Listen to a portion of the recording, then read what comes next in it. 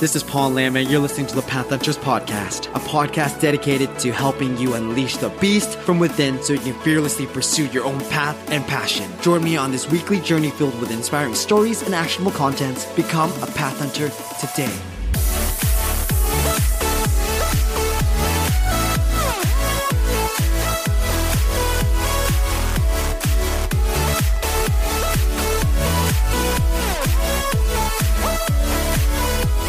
What's going on, fellow Path Hunters? Hope you guys are doing great today. My favorite song that I'm listening to recently over and over again at the gym, it's Pray For Me by Kendrick Lamar and The Weeknd.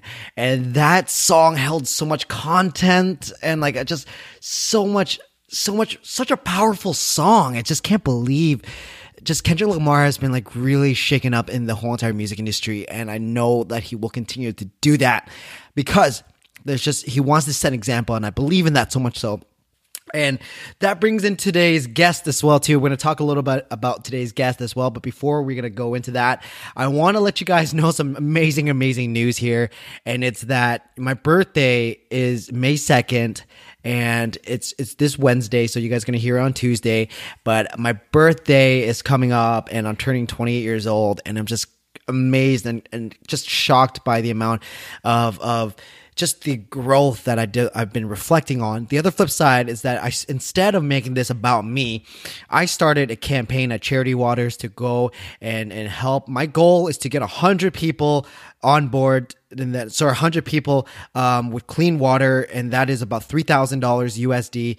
And my goal is to hit that because, last couple years ago, I was in Vietnam. I fed about 50 people at the time with $300, and that just felt so good. And I really want to double that number personally myself.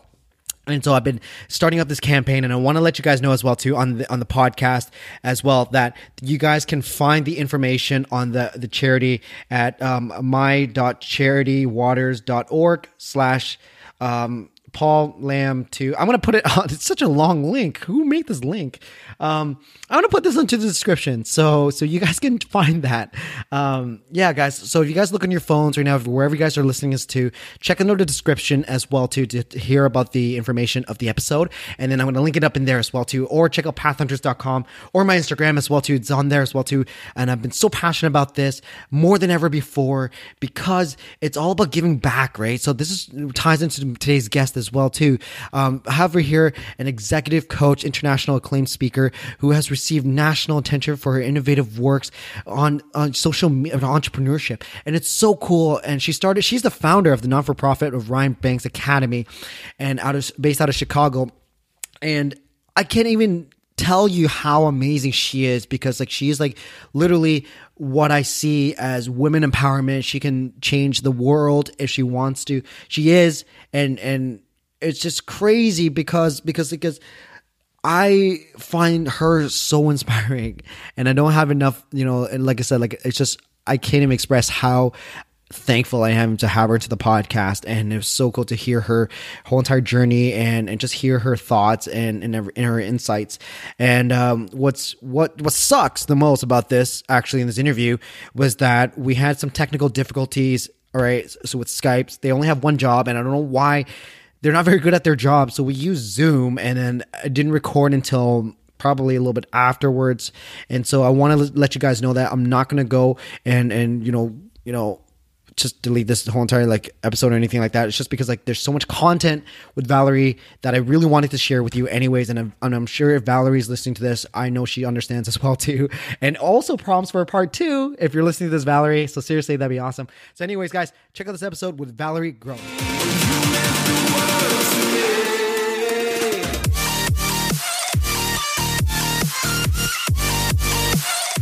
So homelessness, poverty, violence, abuse, neglect. And I was really frustrated seeing how little resources there were. So I was one social worker to 1,000 kids, which is kind of impossible. If you've ever had 1,000 clients, it's insane. Yeah, it's insane. So I was getting really frustrated. And as much as I loved that job, and at first I wanted to be there until I retired. I was like, this is a great fit for me, and I want to be here as long as I can. I realized there must be a better way for me to have a bigger impact. So I was getting more frustrated, not sure what to do. kind of fell into coaching, kind of as like the half segue out of there. So learned that I love coaching, which was similar to my work as a therapist, and started kind of doing that part-time, and then had the realization that what I really want to do is to build a boarding school for inner city kids. So I eventually left my job working in the schools to work as a coach part-time and part-time to build what will be Chicago's first boarding school for inner city kids. And that kind of took on a life of its own. And so I kind of do all those things now. I still coach and work as a speaker, and I have a new book, but the nonprofit is the bulk of my time. But it's been a crazy road over the past few years doing that. That's insane. That's insane. Like that's, where do I even start? Because our mutual friend Heath has told me a little bit about you, and I was just like, holy moly, she's amazing. And I'm curious to get your, I guess, perspective in terms of you've done so much and you're just such a giver. And from what I understand, where did you even start? Like where did you even start to kind of map out the plans and get it all up and running? Because like I said, it's one thing to have the vision, but another thing is taking the action and going and build it towards that part, right? Yeah, exactly. So I had the idea pretty much from the very beginning. So it's been a dream for almost 11 or 12 years. So working with these awesome kids, and I had the thought of we need a boarding school to give these kids a great education in a safe, nurturing, 24/7 wraparound holistic environment. But I had the thought of how the hell do I actually do that, right? And I got my second master's to be in educational leadership. So the idea is that you can, run a school. And even after going through that experience, they don't teach you how to build a school from scratch. And they definitely don't teach you how to build a boarding school. So I had the idea for a long time and thought, this is crazy. I don't know if it's ever going to be possible, but it's not possible now. And if it ever is, it's going to be a long time down the road when I'm retired and I have, extra time and money sitting around. So I had the idea that one day my legacy project would be building the school. And I actually went to a conference it'll be 4 years ago this summer, the same conference that Heath and I actually connected. And there was a speaker at the conference that changed my life. So it was Michael Hyatt, who is an author, entrepreneur, speaker, really smart guy. So Michael gets onto the stage and says that he consulted with an actuary before the event. And the actuary told him that based on the mortality tables, the audience of 2,000 people, 2 of us would die in the next 30 days. And when I heard that number, it hit me like a wall of bricks. And I realized what I knew on some level, that life is really short, but it really hit me that I really can't wait any longer. There's never going to be the right time to do this. I'm never going to have money and time sitting around, and I have to do it now. And what I love about what happened in that moment is I had this realization of no one knows how to do this. And because it was so big and the massive magnitude and the audacity of it all, it almost kind of leveled the playing field. And I had the realization of no one knows how to do this, whether the mayor, the president, Oprah. There's no guidebook for this path. And so all those people could do is to pull together the right people and the right resources to make it happen. And in that moment, I kind of realized, well, if Oprah wouldn't know what to do, but all she could do is just get the right people together, I can do that too. And it kind of had this, if it makes sense, the bigness of it all kind of leveled the playing field and made it seem almost more doable because there was no path. So something about the magnitude of that crazy idea made me think, okay, I can actually do this. You know who you remind me of? You remind me of Naveen Jain. Have you ever heard of him before? No, I don't. So billionaire, he is actually right now, he wants to colonize the moon. And he did the exact same thing you did, where it's for whatever reason, if there's no competition, if your idea is as as crazy and as out there, it just does level the playing field out, and it does feel you know what, I'm gonna do this, and I'm gonna be, and there's no reference point or anything like that if it's right or wrong. You just do it. Yeah, it's quite interesting. Yeah. I don't know if it sounds crazy to anyone else listening to that story, but in that moment, it all kind of crystallized, and I had this moment of clarity, and from then on, I realized I don't have a choice anymore. I have to go home and do this. It just kind of felt like a thing bigger than myself. And yeah, it's been what I I've been love up that. to ever since. I Thanks. love that. How did you keep yourself, I guess, like, reminded of that? Because like from that experience, from hearing that, and that understanding that life and death Mm-hmm. is, and that time is very, finite, it's not infinite. It's so easy to forget that when people operate in this place all the time where they think their time is, Mm-hmm. forever, or whatever it is, that, that it's going to be, oh, I want to deal with this tomorrow. I'm going to deal with this tomorrow. How did you stay grounded and stick to the vision and stick to, like, I'm sure there's got to be like some resistance and Mm-hmm. times where you probably wanted to like break down, because like I had a near death experience where like I feel like the same thing as you did, like, time is super short, Mm-hmm. and I have this lifelong dream of building like schools in like Asia and Africa for free, educating people on entrepreneurship and spirituality and so many different kind of concepts and values that can't be taught to machines, in my Mm-hmm. opinion. Mm-hmm. I So love that idea, vision. I love it. But I was just curious, like, what was your, how did you stick to like the plan, and like, and what was like the toughest speed bumps that you kind of had to Mm-hmm. roll over? Oh my gosh, there have been so many speed bumps and so many learning lessons. Like we could talk all day. One of the first things that comes to mind, I think there's a couple of things, kind of bigger umbrella categories. Mm-hmm. And the first thing I think is the importance of the people around you. I've learned, man, in every area kind of related to the school and just in my personal life, how important it is to be around people who are only adding value to your life. Yeah, true. And I'm, I know you know this too, but that, like, really focusing on that, I think can really change everything. And making those conscious decisions, not just to cut out like people who are just total energy suckers and, who bring negativity to the table. But I think just making a really purposeful effort about being around people who aren't just kind of neutral Yeah. or kind of good enough, but like, who do I love to be around? Because again, life is short and there's only so many things that I can do with my time here. So choosing to be around those that really inspire me and light me up and just bring joy to my life. And when it comes to the nonprofit, I couldn't do this without so many other people, whether they're on our board or volunteers, or we've had these amazing opportunities, like connecting with celebrities that I never thought would be part of our world. But they've all kind of happened through just building our network and bringing those people together for this bigger vision. Yeah. And the importance of surrounding yourself with people who believe in your goal and who are going to work alongside you. I think when I first got started, I was very desperate to kind of bring on whoever wanted to be a part of this. And it seemed so big, and I thought, I can't do it alone. And so anyone who had the littlest inkling of interest, I thought, okay, cool, join my team. I need you, like a sense of desperation. Yeah. And I soon realized it's better to have one person who's all in than 25 who are kind of like there a little bit, but who are going to fall off when things get hard.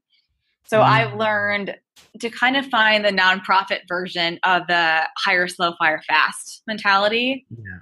Yeah.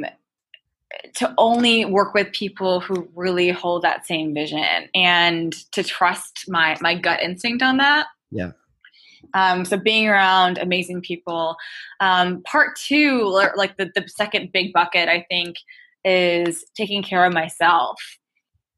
And it's hard. I work really crazy hours because I want to, for the most part. Like, no one's telling me that I have to, but I love this work.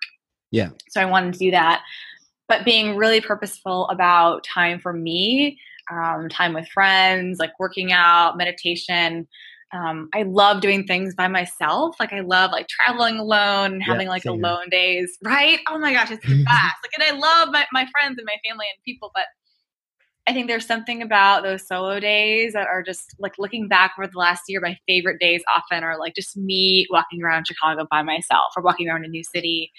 I think you just take in the world in a more observant way, and you're so much more present to your surroundings when you're just you taking things in. I love that. Valerie, I love that. I love your energy. I love the reason why I asked this. It's just because, like, I want to spark people who are listening to this podcast episode to step up to the plate all the time. Because I have a lot of conversations with people, my peers, people. Whenever I have the time, I take time to just to hear people out and stuff. And the biggest thing that comes up is like whenever they're faced with something gigantic and ginormous, as similar as you, sometimes they give up. Sometimes they kind of blow out the plan. They're going to hope that someone else is going to do it. And I just want to just to hear your thoughts on that, right? So like if you were, did I lose you? Yeah, I'm here. Mm-hmm. Hello? Did I lose you? No, I can hear you. Hello? It's so weird. Like it's like a static noise. Okay, I'm here.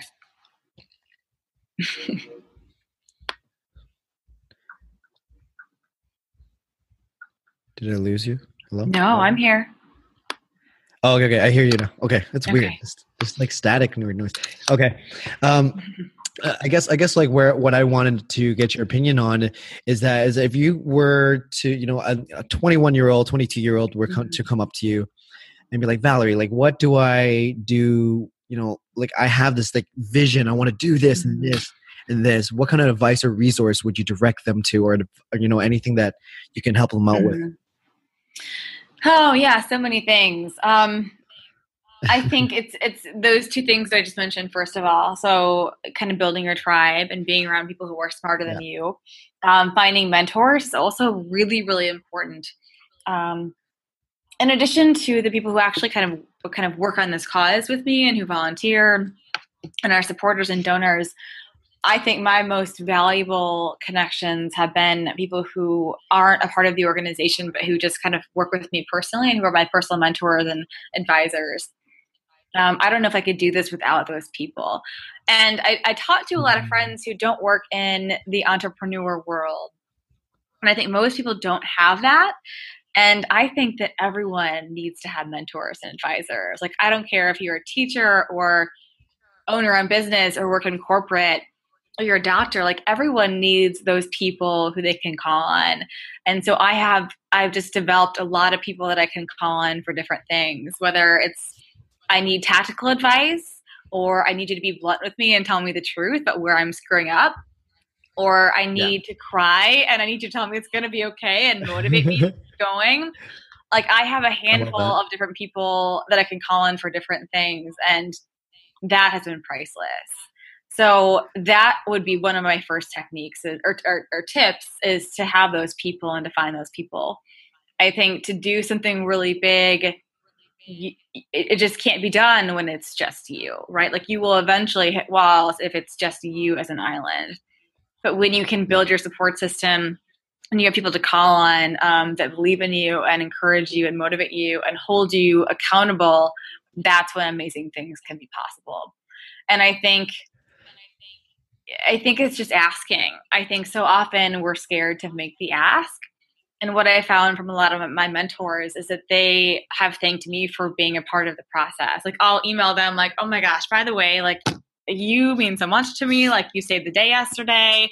And they say the same thing back to me. Like, this is a joy to be a part of this work with you. And so I think it goes both ways, and remembering that.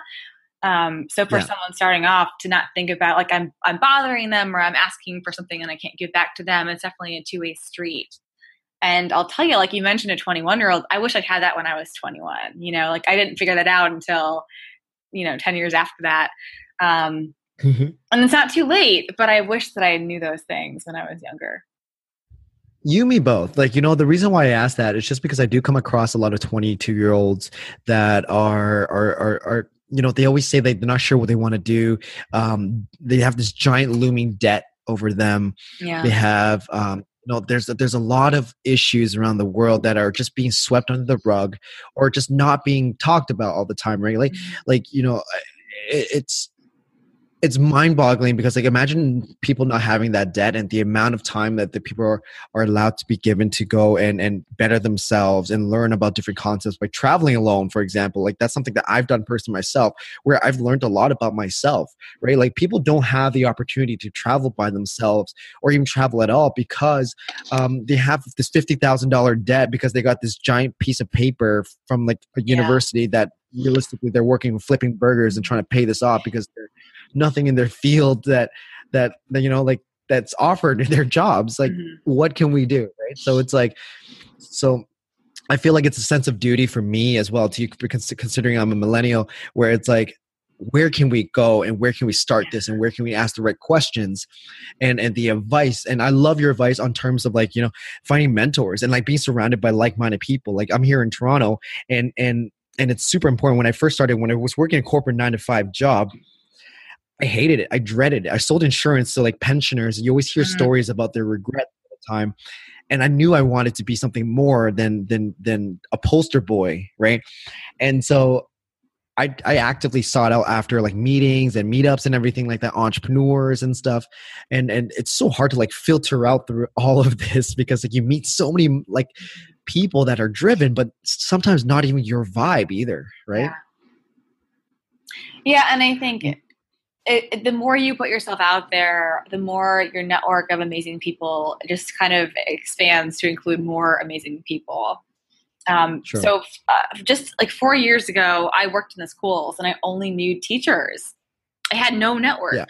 And since then, I've built my network to include everyone that I wanted in the way that, like, one of my role models was Arnie Duncan, who is famous for being the former Secretary of Education, worked under Obama in his cabinet.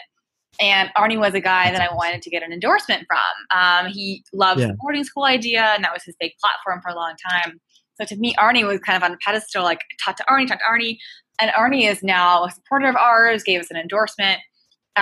We've gotten, again, like celebrities on our corner, on our team. Anyone is reachable. I found that to be the case. And that's another lesson that I don't think people get a chance to realize, because you don't realize that until Yeah. you really throw yourself out there.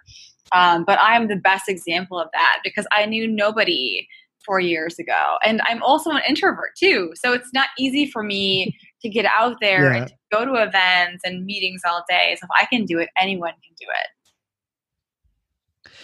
That always makes me want to ask you about networking. Like what is that like? What is like Mhm. any tips or any like like things that people kind of blow it sometimes. Yeah. I care a lot about this because like you and I both know that our that saying where you're like your network is your net worth, right? Mhm. Like it doesn't matter about monetary value. It's all about the how you make people Yeah. feel is what's important.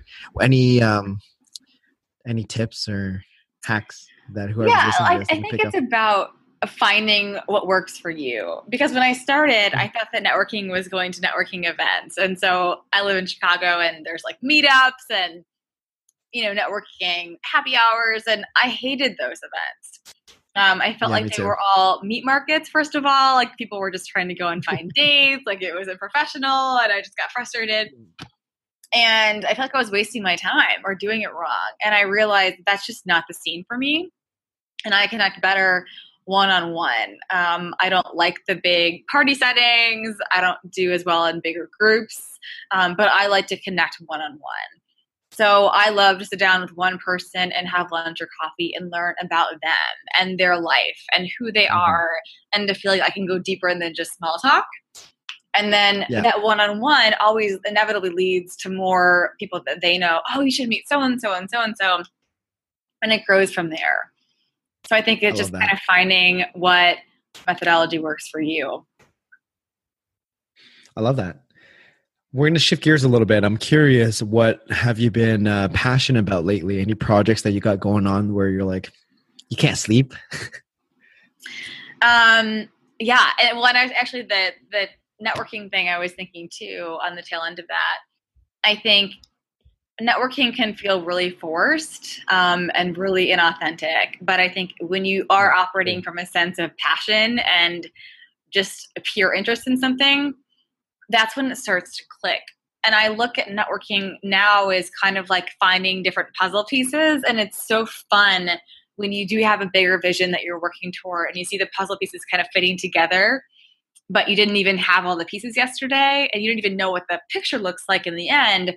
So to me, it's just kind of an exciting, like not like an obstacle course. Like, what is it called where you're like trying to find the pieces?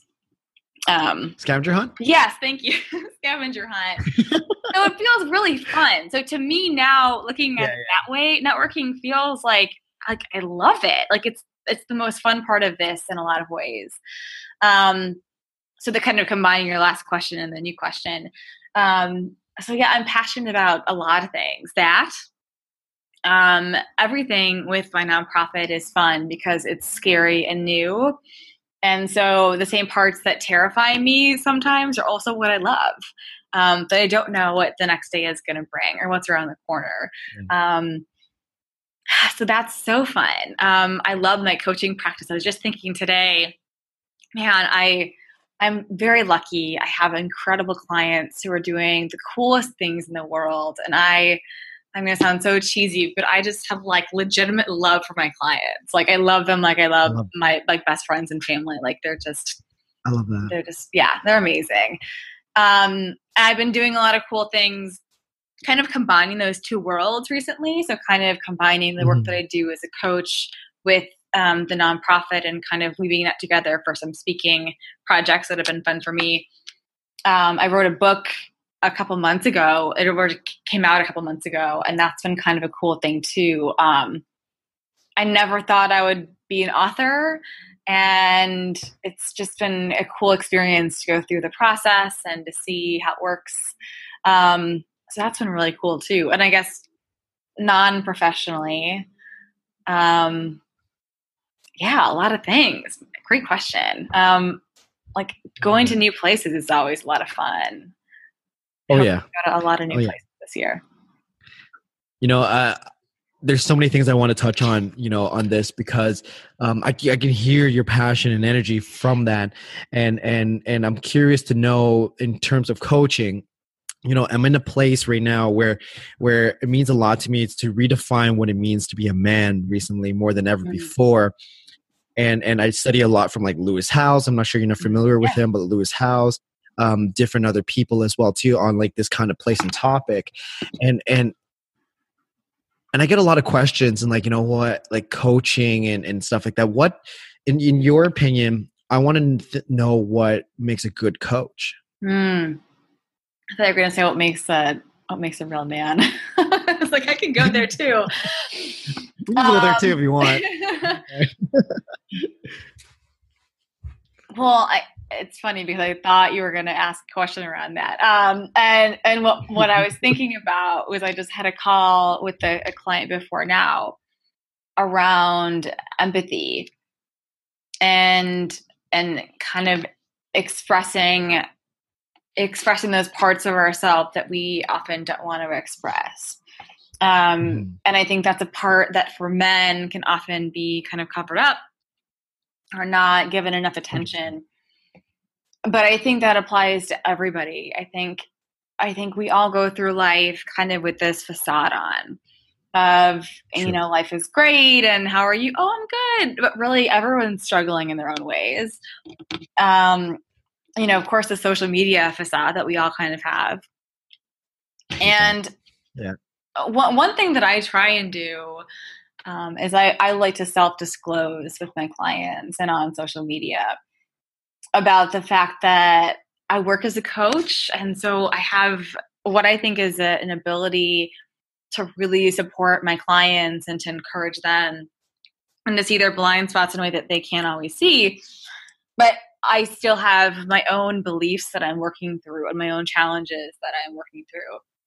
And I still have days where I want to lie on the floor and give up. And I think one aspect of coaching that I like to see and the coaches that I work with is where there's that level of authenticity and openness around, this is how I've gotten through this experience. I think there can be this idea of I think some coaches kind of fall into the mentality of like, this is me leading and the client follows, and not having this like symbiotic two-way street relationship. But I think that self-disclosure piece is really important. And I think both parties can benefit from that kind of relationship, where you can kind of walk someone through, like, this is how I've struggled in the past, and this is how I'm trying to still work through it, and how this is an ongoing process for me too. So I think there's so many things that go into a great coach, but that's, I think, something that we often don't see as much of. Whew. Valerie dropping value bombs left and right. I love that. Because, that to me shows how much you care, and that you're willing to learn yourself as well too. You're right. Like I would never take coaching from like for my health if the person's not healthy themselves. Like that to me is like wrong. And so I love that. I love your the disclosure, everything. It's so beautiful, and I love that. And that's the only place where I can see where I can operate only. And so like, since you were prepared for it, I'm curious to know and get your opinions on like, what is your definition of like a man, and like does it mean to be a man in today's modern context now? Yeah, well, I kind of touched on it. I think the word that came to mind at first was empathy, intimacy, and communication, which is, I guess, 3 words. And being willing to be vulnerable. I think that's often the missing link that we see, where I think men and women both equally struggle with that in different times, in different places in our lives. But for so long, we've not allowed men to feel like they can express themselves. And I think that lends to so many of the challenges that we have in romantic relationships and friendships, kind of in the business world too. And I think that when men can bring that level of vulnerable communication to the table, then beautiful things happen. I love that. I agree with you. And it comes from a place of operating from both masculine and feminine energy, and both in men and women as well too.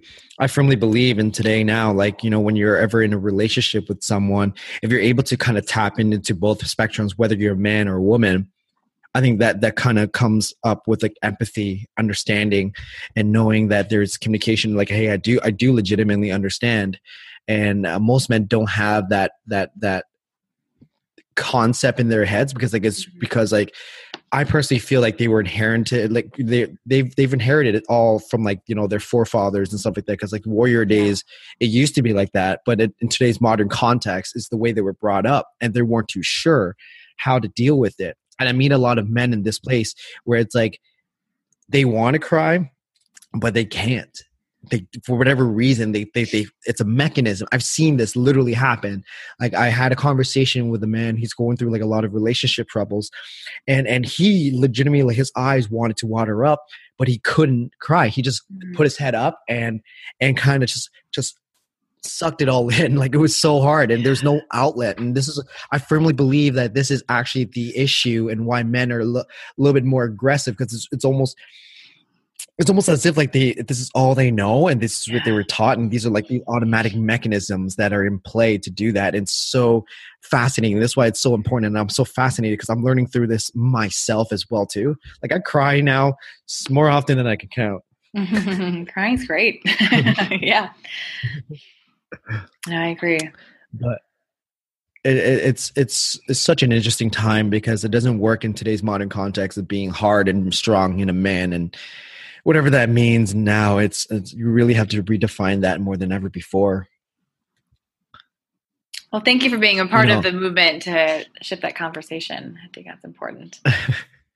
It is important, because like, I too like do not want to be a statistic myself. Me personally, myself, I do not want to be part of the divorce statistics or anything whatsoever. And I want to I want to be everything that I can be to be representing that. I'm curious now to get to your thoughts on, something that, you were struggling with, like a tipping point where they really, really had to really test out your tenacity and just keep going and stuff like that. Can you actually paint us a picture of a moment that it really tipped over for you? Oh, great question. Oh,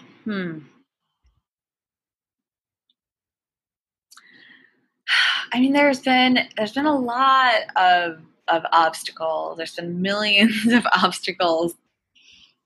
One moment is not coming to me necessarily. Um, Throughout, well, I'm thinking kind of in terms of the past couple of years.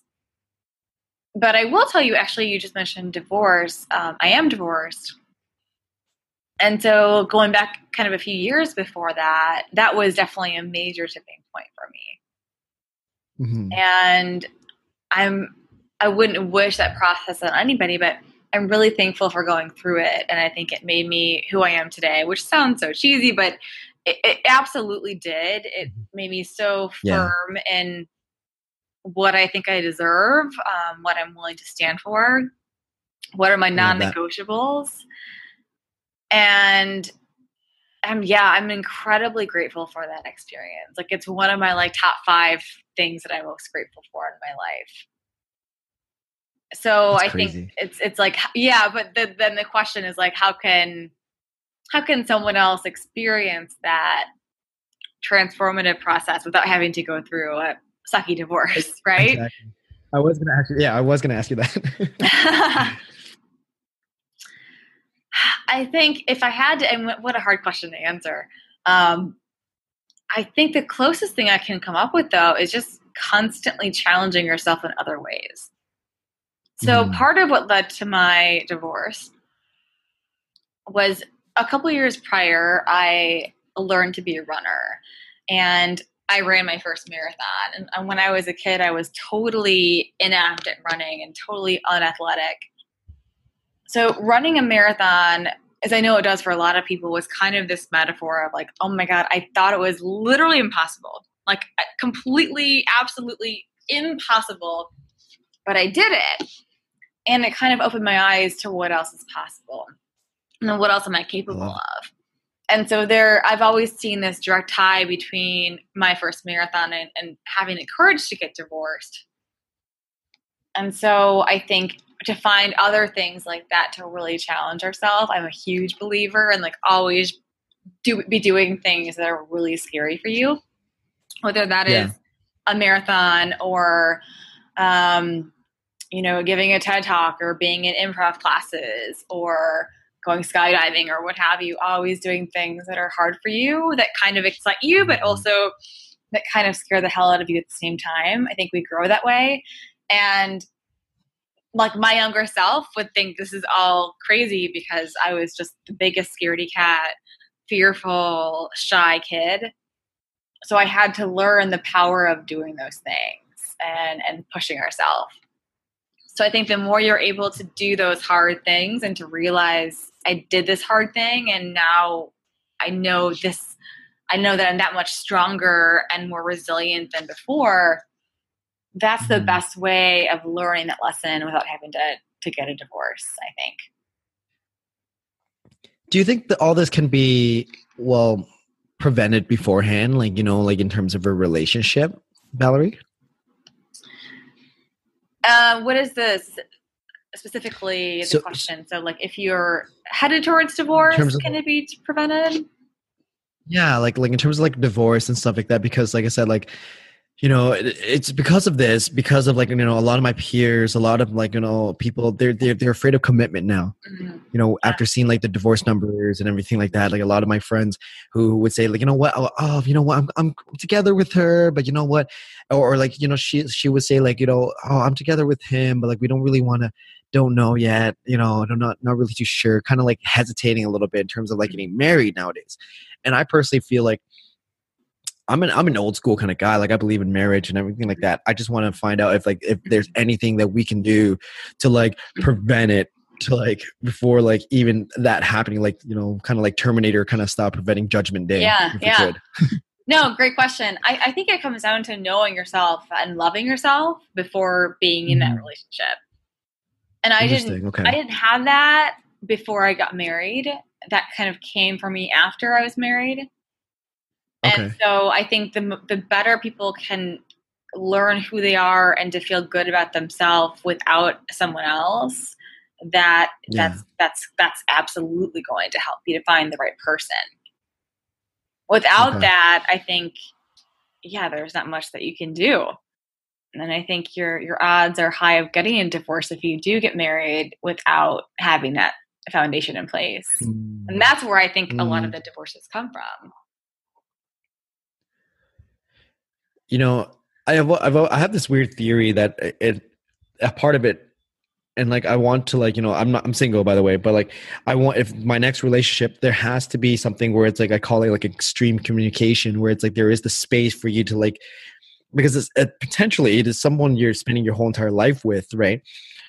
And there has to be a space for you to like speak freely in a sense without like no, I guess, kind of judgment or something like that. And I know that's tough because like in men, we're going back to the whole men thing. It's like they don't feel like they can't communicate. They can't, like, you know what I mean? Like it's just because they're warriors and some crazy crap like that. And I'm just very fascinated with this right now because it's just, to me, like, extreme communication, like some things, like I look in a lot of my friends' relationships, I'm like, it could have been prevented by a simple, hey, you know what, I think we need to talk. Mm-hmm. Instead of the man just kind of bottling up and walking away and going for a run or a walk or whatever it is, right? Yeah, no, I totally agree. Like I said earlier, I think just that vulnerable communication piece is really important. I think there's so many things, right? The relationship Yeah, topic is like a whole nother conversation. Like it's, yeah, I know. important. But shifting gears a little bit, I'm curious to know, what's been, who has been like your, biggest influence in your life? Hmm. Oh, I think kind of on a more like within my inner circle level, a lot of those mentors that I mentioned, my parents for sure have been hugely supportive and inspired me. But so they were kind of all, like my initial role models. Um, they've just always prioritized like giving back and doing important work that impacts others. But my mentors, like those are the people that I call on. I don't know what I'd do without them.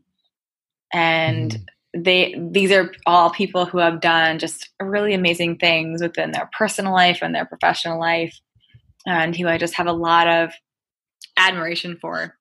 So no one like whose names you would know, but just people who that I personally just have a lot of respect for. I love it.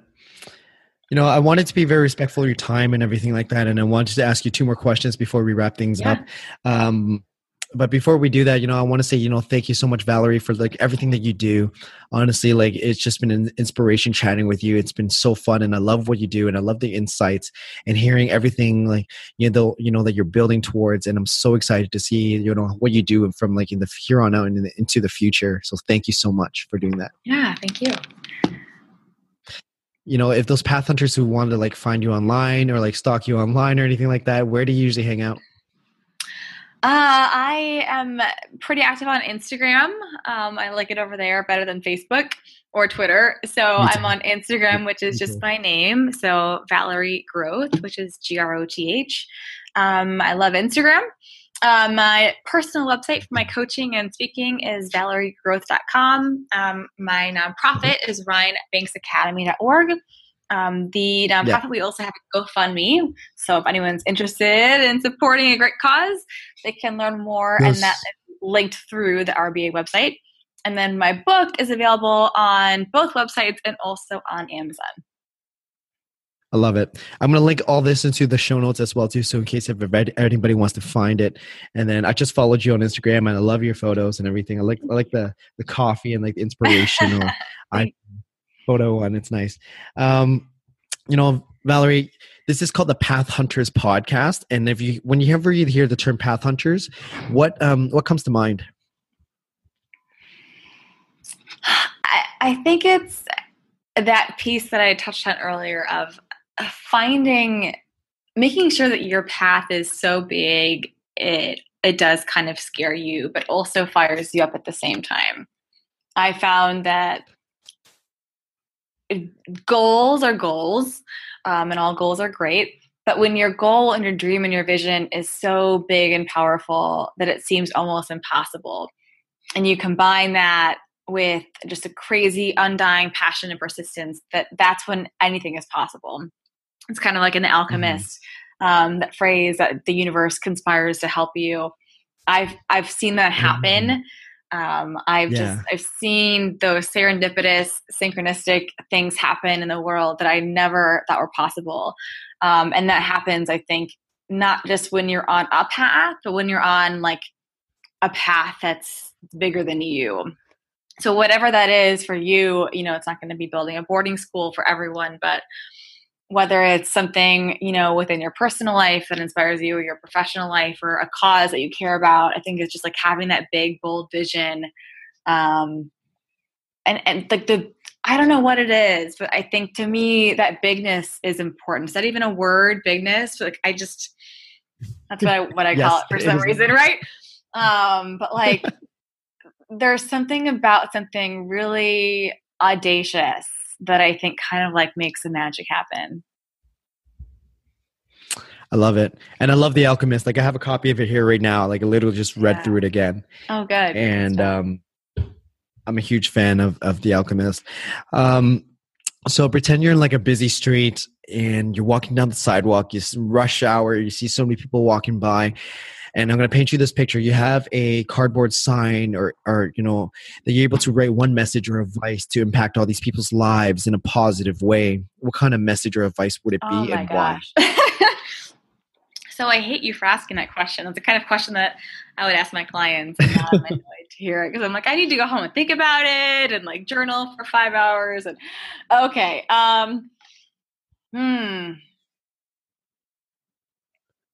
I think it's kind of a compilation of all of the things that I've been spewing about, is like find your possible dream and make it possible. Sorry, you kind of broke up for a second there. I'm so sorry. Oh, that's okay. I said I would kind of put together a compilation of all the things that I've said, and I think it would say find your impossible dream and make it possible. Are you there? Can you hear me okay? Am I clear, Valerie? Well, I think you were cutting out for a second. Say it for a third time. Uh-oh, where'd you go? Okay. Did I lose you? Are you here? Yeah, I'm here. Okay, perfect. Okay, sorry, I cut off again. So sorry. Do it again? Yeah. Yeah, I think my sign would just say to find your impossible dream and make it possible. I love it. I appreciate you so much for, coming onto the podcast. It means a lot to me that you did that. And Valerie, I'm so excited to see how everything unfolds for you. I'm excited. And honestly, this could prompt for a part 2 later on in life. Yeah, I love that. Thank you for having me on. It was fun. Same here. Well, we'll catch you on the flip side, Valerie, and have yourself a great one. Take care. See ya.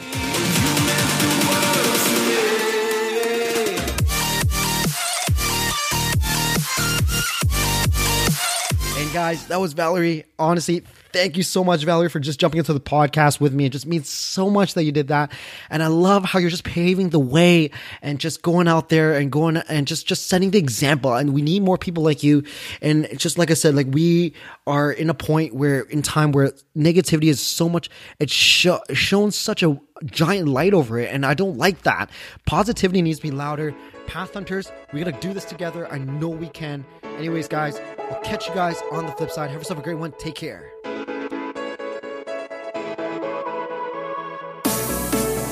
I hope you guys enjoyed that. Remember to subscribe, share, and review.